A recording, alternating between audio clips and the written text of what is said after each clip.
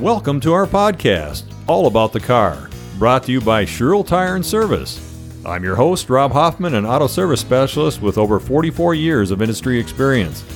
With me in the studio today, our regular guest, Brian Call, a 38-year veteran in the automotive industry. Hey, Rob. Thank you so much for having me ride along today. And Bill Sherrill, a guy who's been driving a long time and has a lot of great questions. Hi, Rob. Glad to be part of the drive today.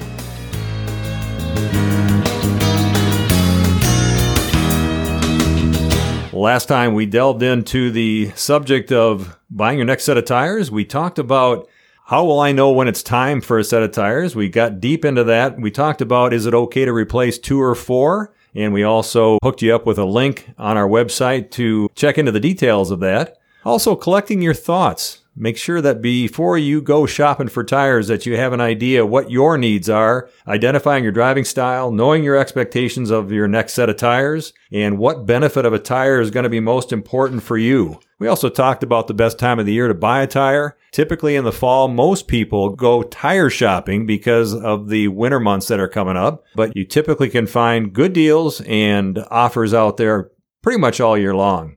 We also talked about all those numbers about the size of tires, Rob, didn't we? We talked about sizing, speed rating, handling rating, just checking the tread depth. A lot of information in that session, for sure. There's also a link on our website that will talk more about the size and ratings and numbers that you see on the side of your tire. So we're back in the conversation and choosing the right tire for you and your car. So the place to start, from what I understand, is we need to find out what tires fit your vehicle. And what's the best way, Brian, to do that?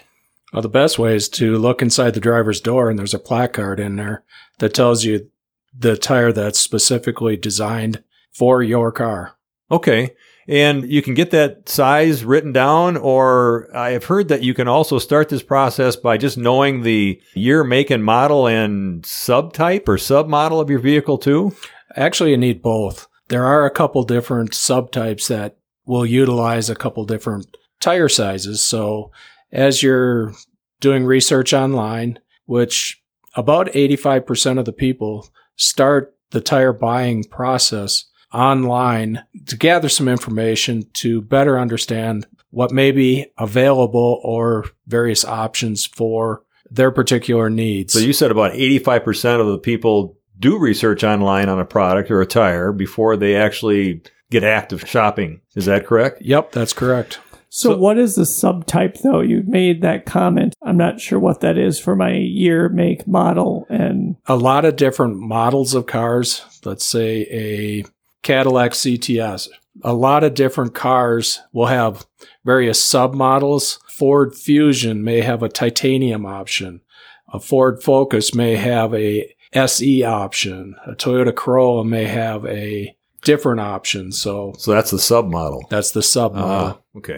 Okay, so let's say I'm starting this process as we're talking about here, and we're going to start online like you mentioned. We're going to start to do some research. Never done that. What happens? What do I do when I go out there? I need that information about my vehicle. I'm just trying to find out what fits on my car or my SUV. What am I doing there? So on websites designed for tire shopping, you'll have a place to put in what we talked about, the year, make, model, and subtype. And then it may give you some options on tire sizes. So knowing what the tire size is for your particular car, to be able to punch that in, that will drill down to giving you the various different tires that are made in that particular size. Now, with that information, each tire is designed to perform better in some things, but we're willing to give this up to get that. So that's the part where we've got to decide what tires are right for me. Now Correct. We've found out, let's say we got 100 tires in front of us that fit my vehicle, but that's still not helping me out. Now I've got to decide what I want. Some of the basic categories to decide what's important to you, some of the features would be the longevity of the tire. How long does it last? How is the ride comfort or noise level of the tire? How is the snow traction, the ice traction, the rain traction? Those various type of features help us determine what tire best suits your needs. Personally, I believe in traction, and I think that's the number one, and I'm willing to give up a smoother ride or a quieter ride to get that extra traction. All of my personal vehicles, I run snow tires. that's got its pros and its cons. You got to take the tires on and off twice a year. You got to put snow tires on in the winter or in the fall and take them off in the spring. To the next person, that may not be as important. They may be able to stay at home when it snows in the winter, or maybe they head to Arizona in the winter where snow traction isn't as important. So is there any credibility to some of these online sites that will, I guess, share testing results that can help us answer these questions? Maybe. And what I mean by that is it depends on where the consumer is reporting from. As I spoke earlier, or somebody's from Florida.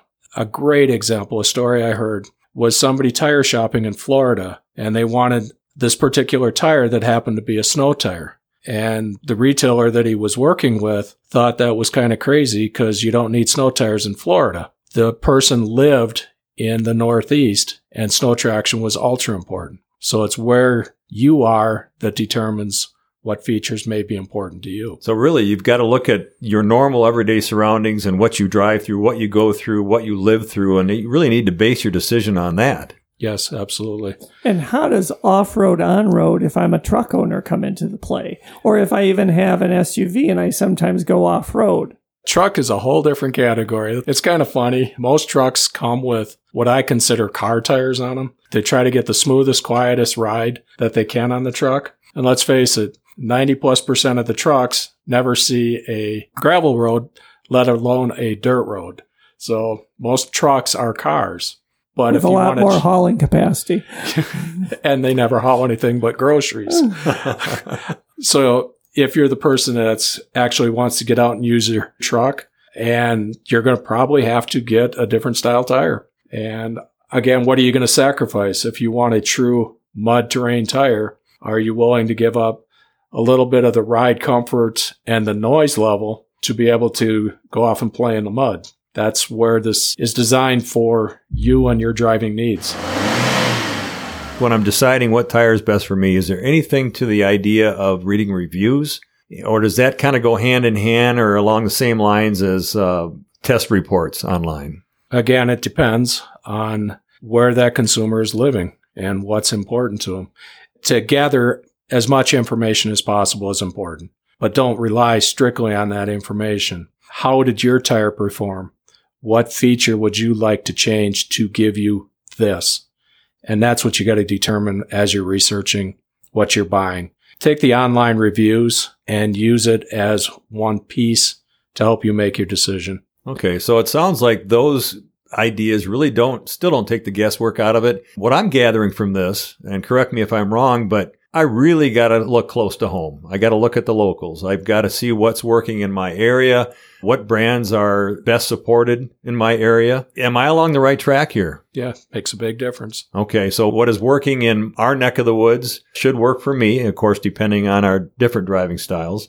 That's my takeaway here. One of the features that most of the major tire manufacturers have now is a 30-day, 45-day, try it, buy it, love it, leave it, whatever terminology is there. This gives you the opportunity to possibly test drive it and determine if it's the right tire for you. Granted, we may not have the adverse weather, depending on when you buy it, but it minimizes the risk as to picking the wrong tire. And also, all of this still at some point has to come back to price. So how does usually price fit into this? When the engineers design the tires, the more stuff that they put into the tire, the more cost that's involved. On the last podcast, I talked about siping. There are certain tires, especially in the performance category, for the person that really likes to drive their car, where the siping on the side of the tire is actually designed and interlocks and locks together when you go into the corner. That obviously costs more money to build that particular type of tire. So you have to be willing to give up something to get something else. What I hear also is that I can do this research online, get the tires that I want from the car. I then have to kind of at least understand what the important features of my driving are for me. And it sounds like I need to talk to somebody, whether that's my local tire retailer, to talk through what brands they may carry, because that differs by retailers. And from that retail establishment, I'm going to pick the best brand of tire or the tire that fits my driving needs. You'll pick the tire that has the most features, the best fit your driving for the style. price that I am able to afford. Exactly. And the tire retailer that you choose will help you through that process as well. Am I correct there? They'll ask you questions and help to narrow it down? The ones with the professionals will help you get through that.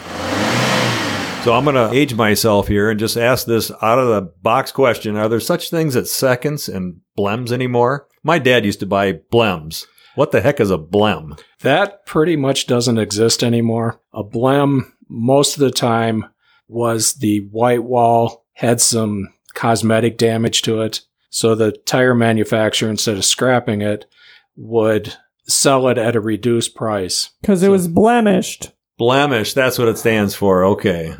And Rob, I think you gave it away earlier when you stated that you've been in the business for 44 years. Yeah, pretty much. You said your age. I already bombed that one. You bet. Absolutely. I was curious if that still happened. But what about used tires? Yep. That's a good question. Right. I mean, can I buy used tires, and is that a bad buy? Used tires is still a viable option. We have several hundred available in most of the stores. The challenge with that is as money gets tight and the economy gets tight, people try to get as many miles out of their tires as they can to help keep their costs down. So we may be able to get 1 or 2 tires saved off a car, but to find a full set is getting harder as the years go on. So with a used tire, can't there be an issue then of an age limit? Don't tires have an age limit? 6 years, I think, is the number. There's a lot of discussion going on about age limit. There's some recommendations by the consumer activists as well as the tire manufacturers, and there's no set guideline at this point. 6 years seems to be the low end of the scale. 10 years seems to be the high end of the scale. So somewhere in between is the right answer, but we haven't come to the agreement yet as to the actual age limit. So I've gone to my local retailer. I've worked through the process of what kind of driver I am, my features and functions that I want in the performance or whatever that might be in my tire. Then what's next that I should look at when I'm buying these tires?